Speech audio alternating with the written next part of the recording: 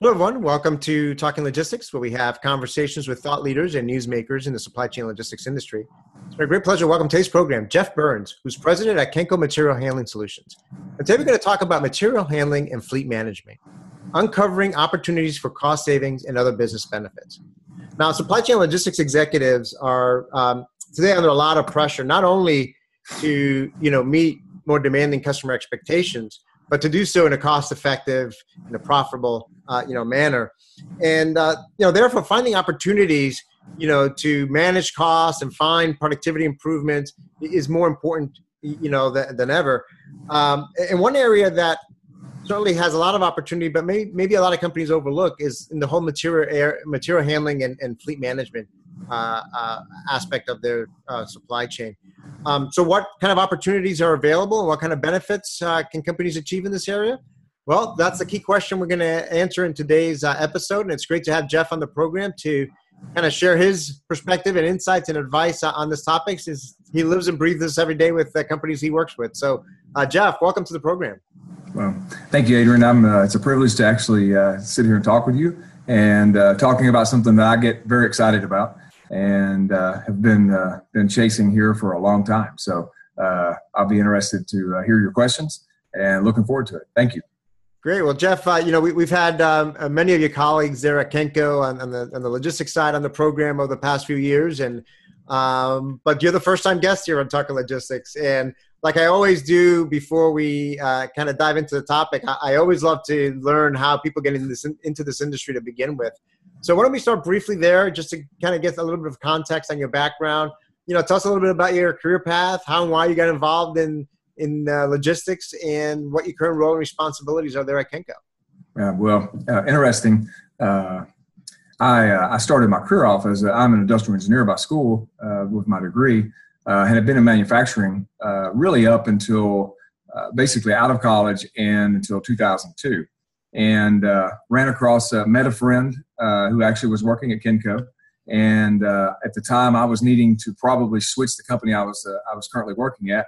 And he said, "You're an engineer?" I said, "Yeah." He goes, "Well, Kenco's hiring engineers." And I go, "You guys are a warehousing company and you have engineers?" And so anyway, so that's how I came to Kenco. And from 2002 until 2005, I worked on the supply chain side as an engineer and in operations. Then in 2005, I was, it's kind of interesting. I thought I was actually brought over to the dark side of the company. And because, basically, Kenco is really known as, from their distribution and warehousing transportation over to the material handling side, which is where I've been since 2005. And now I couldn't imagine doing anything else. It's a very exciting business, and one of which I wake up every day excited to come into work to try to accomplish and solve, fun and complex problems. So that's how it happened for me. Yeah, no, that's great. Well, I'm an engineer by background as well, so I'm always amused and impressed when you see all these engineers, and I came out of manufacturing too. One way or another end up in this industry, and I guess to the latter point, talking about the dark side, if you will, in the material handling. I think that's an area that again, I think we need to shed more light on, because there's a lot of opportunities there, and certainly that's part of the goal in today's episode. So that leads me really to my first question. Let's start by defining, fleet management. I think when, transportation folks hear the term fleet management, they probably think about, trucks that they use to make, pickups and deliveries. And certainly that's the first thought that pops into my head. But material handling and distribution folks, for folks in that area, fleet management means something else, right? What does it mean? Well, one of the things that's very interesting about the material handling industry is there are very few people out there doing what we would call fleet management.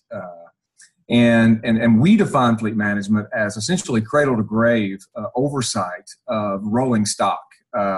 And that rolling stock will be defined as equipment that would be inside of a distribution center or a manufacturing location, possibly even out into a lumber yard or a brick yard, stuff like that. And we talk about rolling stock, we're talking about forklifts or material handling equipment, anywhere from personnel carriers, your yard spotters, your cleaning devices like sweeper scrubber, even up to like aerial products, your booms, scissors, and so on and so forth that a company will utilize inside of a manufacturing and/or distribution location. So when we talk about fleet management, that is for us, it is the oversight and the management of all of those things. And what we have found in our industry, there are very few people who are actually tracking that information, tracking that data, tracking the spend, tracking productivity, utilization, and so on and so forth. Things that we'll talk about here a little later. So that's how we define it.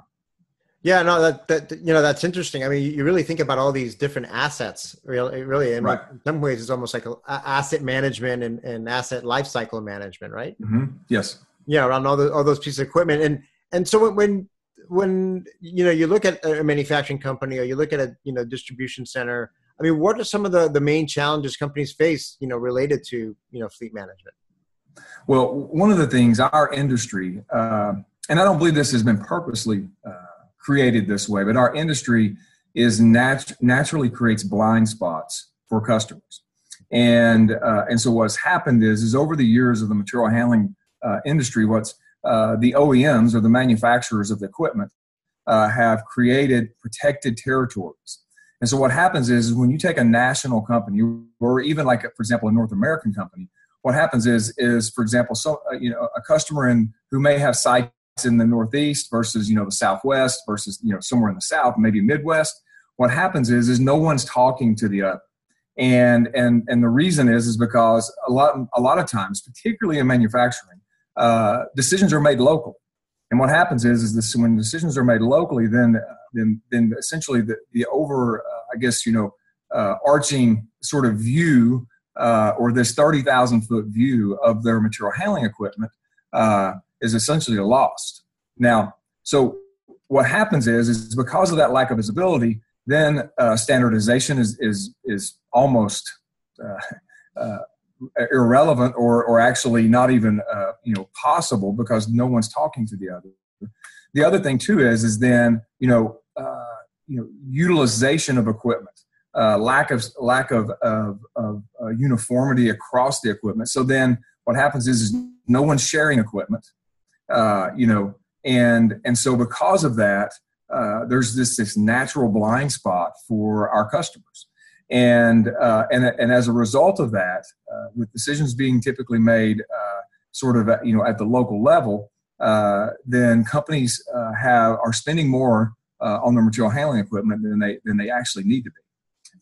And so what we typically see when we go in and do an analysis for a customer, it is very, very simple to get to 10 to 15% savings.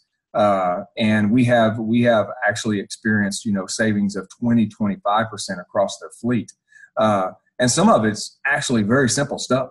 It's stuff that even the customer themselves could do if that's something that they have the capability or someone with the bandwidth who actually could do this. It is simply getting a view from a 30,000 foot level, what you have, what you own, and who's using and or the different types of material handling equipment that you own. It's interesting because we talk so much about visibility in supply chain and logistics, right? And a lot of the time around visibility, it's around a visibility to a shipment, the visibility to an order, where's my truck, Right.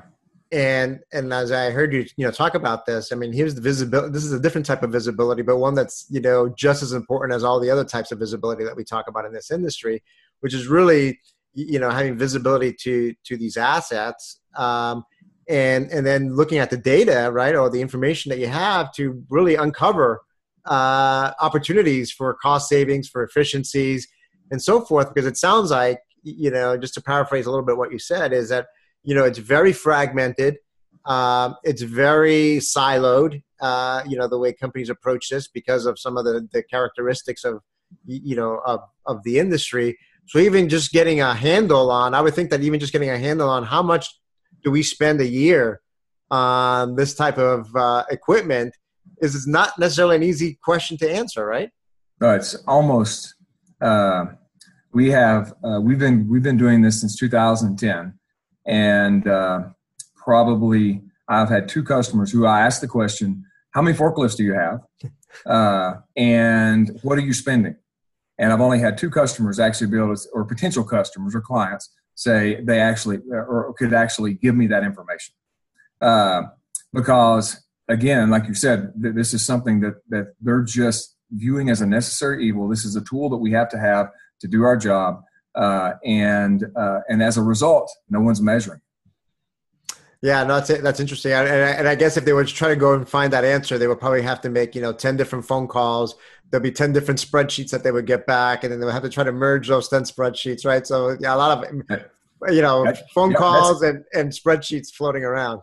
Yeah, that's exactly what happens. And when we actually first sit down with a client or a potential client, then what happens is we begin to go through this. We've actually now created a template for them to actually collect that information because a lot of times they actually don't even, a lot of times the customer really doesn't know what they need to be gathering. And so as a result, we sort of built an aid so that to actually help them gather the information. So it's very, very common. Yeah, no, absolutely. No, very interesting. And I'm sure that one of the questions that always comes into play, and I'm sure it happens here, particularly when any kind of equipment is, do we buy, do we lease, do we rent equipment? I mean, is this I would assume that this is not necessarily an easy question to answer, but how do you go about, answering that question or make those decisions? I mean, what are some of the factors that come into play? What kind of information you need to kind of understand the whole, lease, buy, rent decisions? Right. Well, and it is actually an easy question to answer. However, each customer has, their own philosophy of how they actually procure assets, whether it be over-the-road tractors or material handling equipment, so on and so forth. However, but inside the material handling industry, it's a math equation, and it really has to do with the utilization or your hours that you're operating the equipment. In our industry, kind of 2,000 hours is sort of a rule of thumb, kind of, I guess, standard that we work off of. If you're operating, in the high, near 3,000 hours per year, 3,500 hours per year, you probably should buy. Because what's going to happen is if you go seek a lease, the advantage of leasing typically is that it should cost you less because the OEM is going to put a residual on there through their financing entity, and it should reduce your cost. The problem is if you lease and you're running high hours, then the problem is that your residual is going to be lower, and more than likely you're probably going to have penalties at the end of that lease. And a lot of times those are surprises to customers. And if you've ever leased a car and you went and turned it back in, sometimes you may get a surprise. That happens very frequently in our industry, and something that must be really accounted for.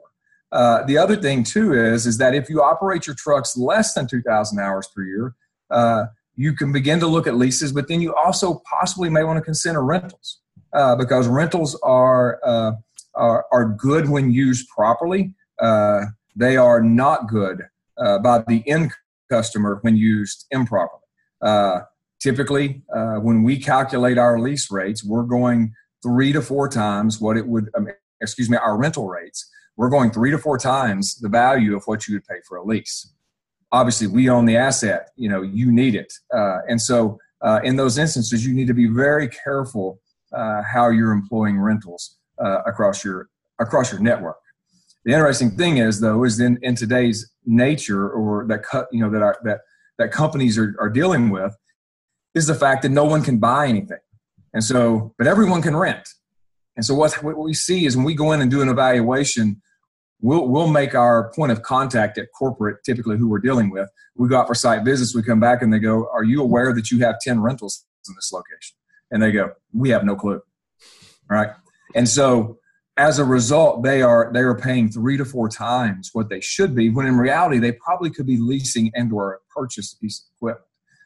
And so, it really is, it comes down to just basically a math problem when you look at how often are you using this equipment.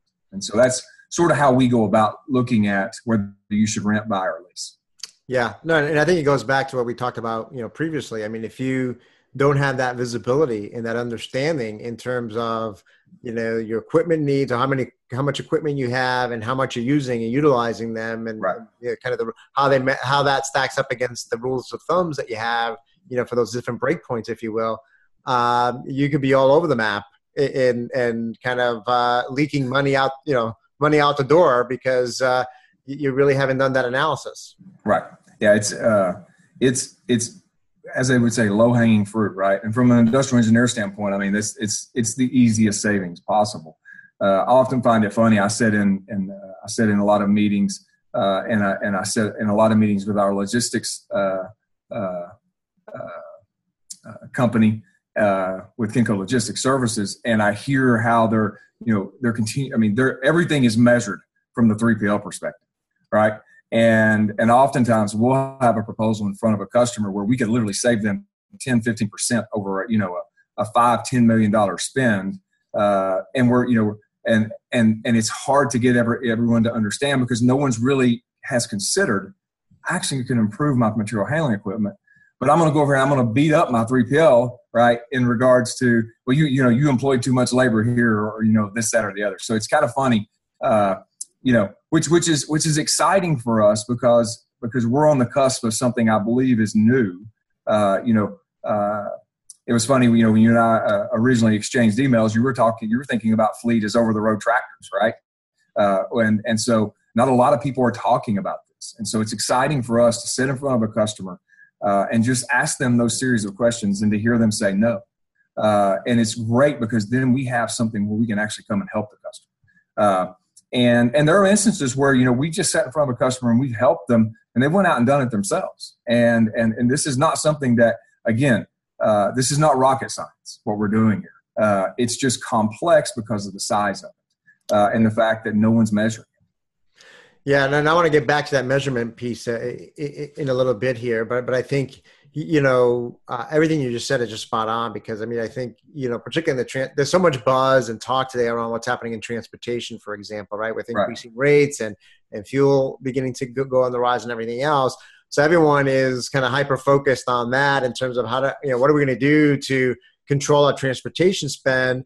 But to your point, here's an opportunity that they're probably overlooking or ignoring, and where they can get some substantial savings to counteract what's happening on the transportation side, as an example, which might be more difficult to solve, right, than solving. That's exactly right. Or capturing these opportunities here. Yep. I think related to the whole lease buy or rent, question is, obviously end of life, right? I mentioned before in some ways when we were talking about this, this sounds as asset lifecycle management in some ways. So I'm sure as equipment ages, you face, kind of new questions, right? Do you repair a unit? Do you retire it? Or do you buy a new one? So I would think that lifecycle management is another important component of fleet management, right? And then what's involved in doing it right? Well, it's the central piece of what we do. In most instances, when we come in and we take over a new account, obviously we're taking something over midway through a lease, or, they've owned the equipment for 6 or 7, 8 years, so on and so forth. And we begin to track data. And throughout our database that we've been now building since 2010 on almost, I guess, every manufacturer that goes, across our industry, then what we begin to find is, okay, where are the failures occurring? And then at what point should you begin to look at, okay, let's retire this asset? And it's again, not simplifying this, but it's very simple. I mean, it's, what we call it is a washout analysis. And in that washout analysis, basically you're tracking what you're spending to repair and to keep this piece of equipment operating. You're also looking at your uptime. How often is it, are you able to actually employ this asset to actually go out and do what you purchased it for versus when it's down? And so then basically through that math problem, when the two cross, when it costs more to repair it and to keep it up and going, added in with your uptime, then that will begin to determine, okay, when do we actually retire this asset? And so most companies we find, there are several philosophies. Some want to have, state-of-the-art equipment. They want to flip their trucks every, 3, 4, 5 years. They lease them typically. We have customers also who want to run them until they're 10, 12, 13 years old. And in many instances, that's being done without data. Matter of fact, almost consistently, it's being done without data. And without data, then you make decisions that are uninformed. And so it's just a very simple calculation or essentially comparison of when you should retire that asset.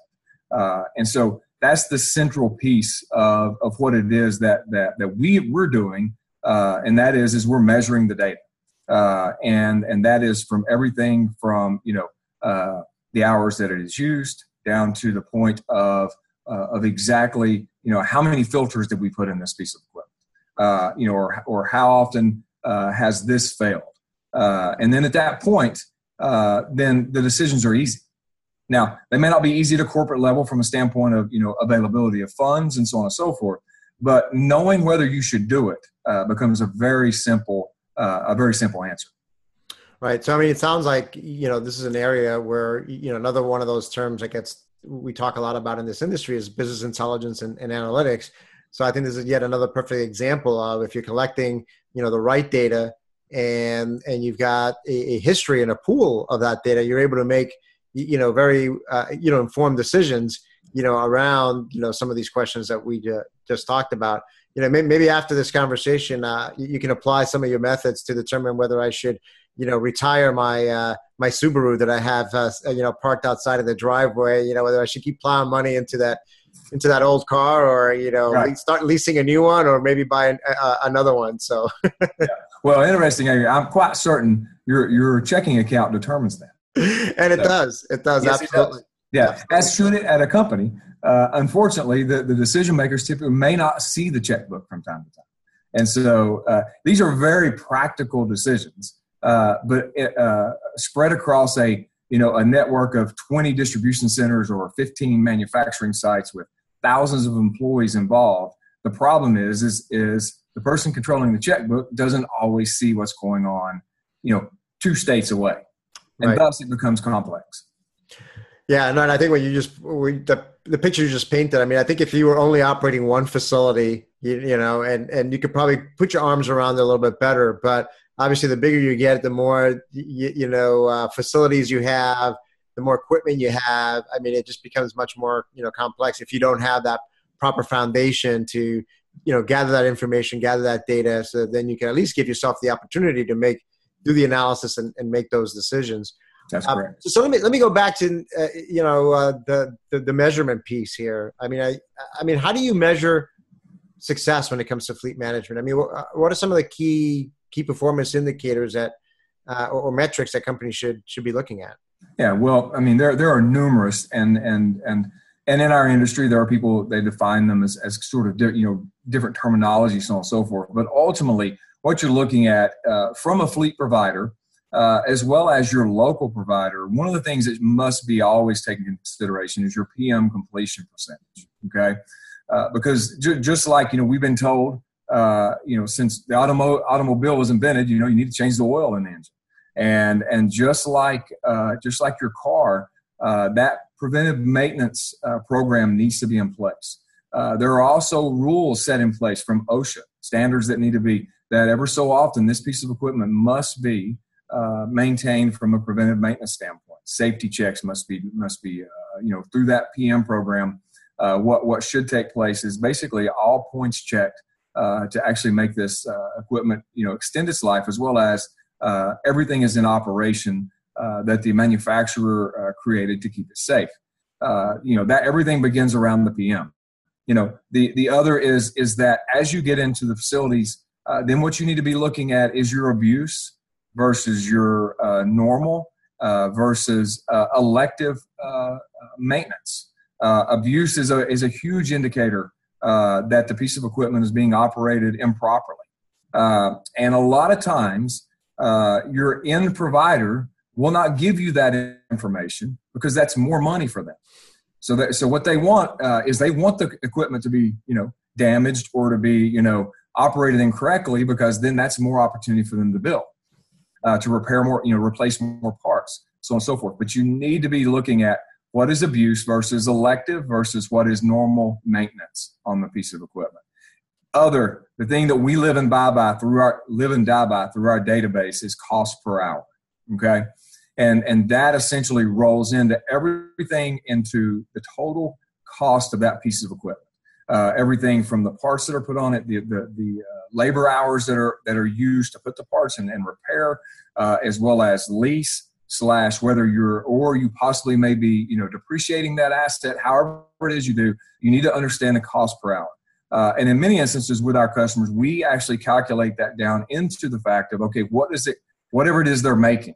Okay, so this rolls in and helps them be able to begin to actually price what it is they're selling more accurately, because this is what it costs to operate a forklift. This is what it costs to have the sweeper scrubber in my facility, so on and so forth.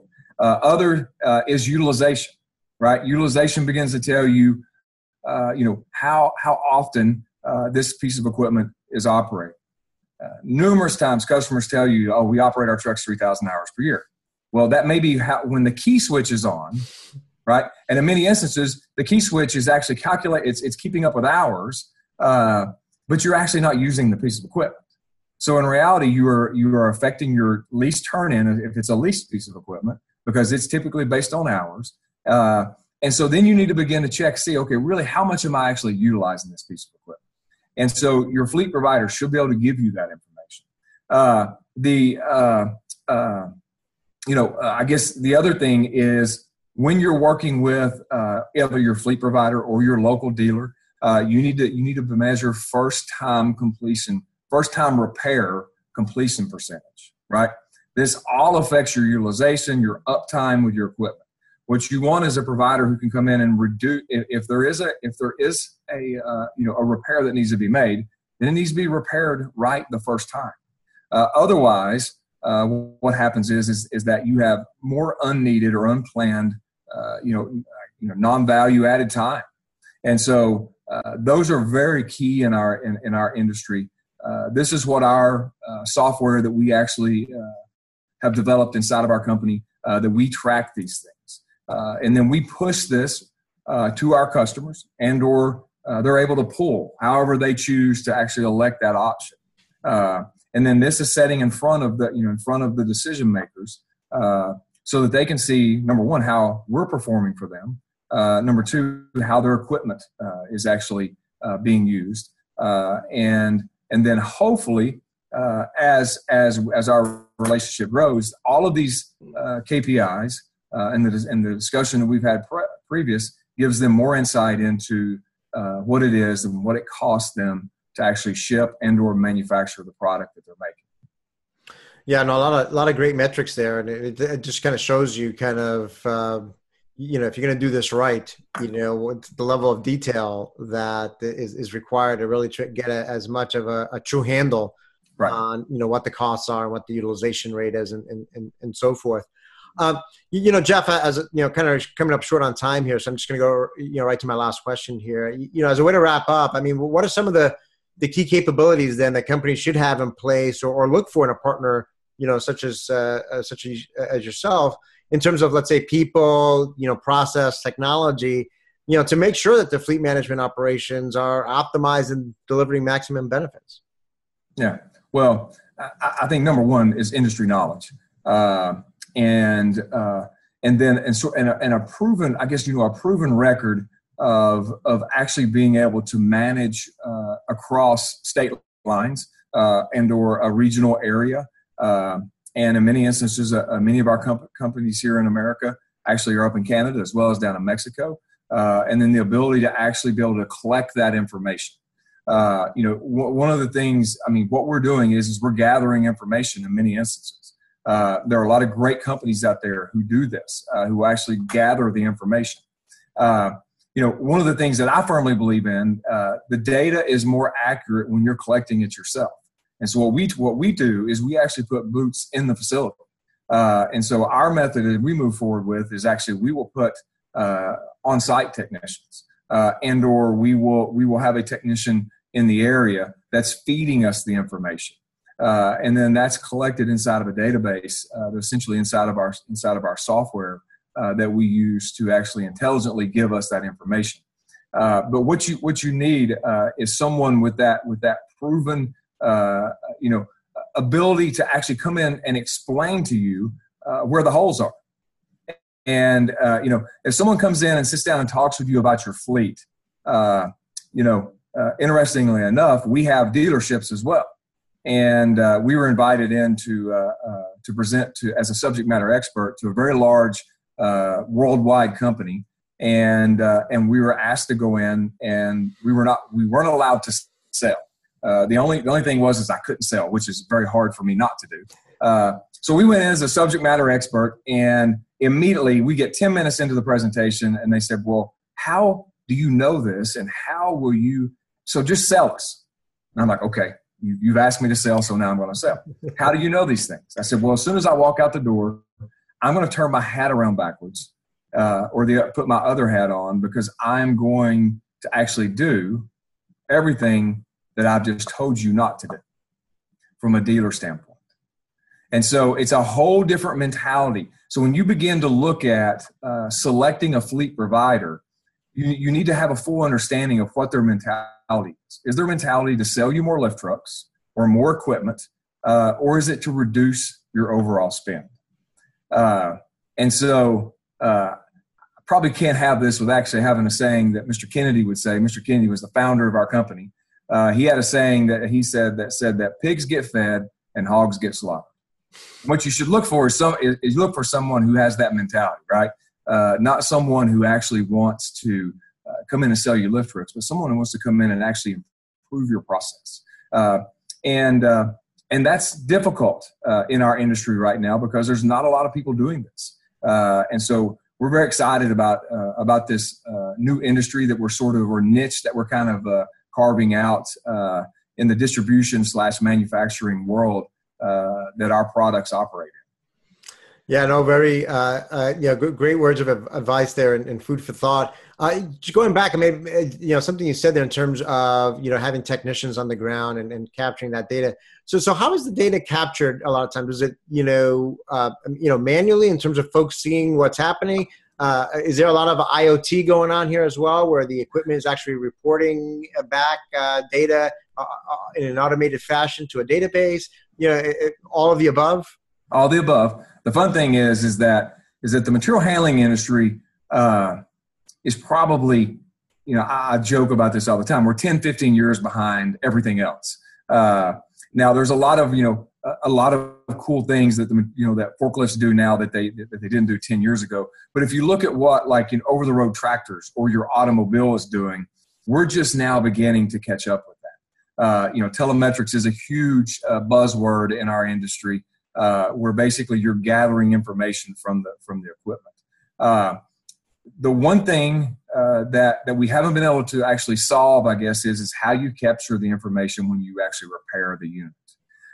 And so that's where, how that's done, it can be done in numerous ways. We actually, from our dealer side, we're forced to send our work orders to data collectors who essentially have a software package where they're actually just managing the data. And we have national customers who actually we have to send that information to. And so they're gathering it from our actual repairs, where we actually employ we utilize just iPads or tablets with our technicians, where they're actually inputting the work order so that we get a little more real-time information. But basically, and then that's fed into our database that creates essentially our capture of the information. But that it's not very sexy, and we're hopefully trying to catch up. But the OEMs, the manufacturers, have another 3 or 4 years, we're probably going to see much more intelligent information coming from our lift trucks. It's on there now. The problem you have is tying into the customer's network, and if you've ever tried to do that, that gets very tricky because now you're starting to talk. You're actually asking them to open up their network for you, and a lot of customers don't want to do that, and rightfully so. Then, if that doesn't work, now you're talking about a cell signal. and then you're adding an additional expense. And so we've got to solve this as we move forward. It's coming, and it will be exciting when we actually have sort of caught up with the rest of the technology in the world. So. Great. No, Marcus, I think going back to the initial part of our conversation, having that visibility is really dependent on having that data, right? And then how you capture that. And I see that as well. I think that the technology is going to continue to evolve to make that process, much more automated, much more accurate, much more timely, to do what you do. Jeff, like I always say at the end of all our episodes, we always just manage to scratch the surface on these topics, but I certainly learned a lot today. I'm sure our viewers did as well, and you provided some great food for thought and insights into this whole area where there's certainly a lot of opportunities for cost savings and other business benefits. So thank you again for making the time to be with us today. Oh, you're welcome. It was a great time, Adrian. I appreciate the opportunity to talk about what I love. Thank you. Great. I want to thank those of you that joined us. If you're watching this episode on demand, either at the Kenco website or on Talking Logistics, and you've got a question or a comment for Jeff, you can post it there, and I'm sure he'll be more than happy to respond via that medium. Again, thank you all for joining us, and look forward to seeing you in a future episode of Talking Logistics. Have a great day.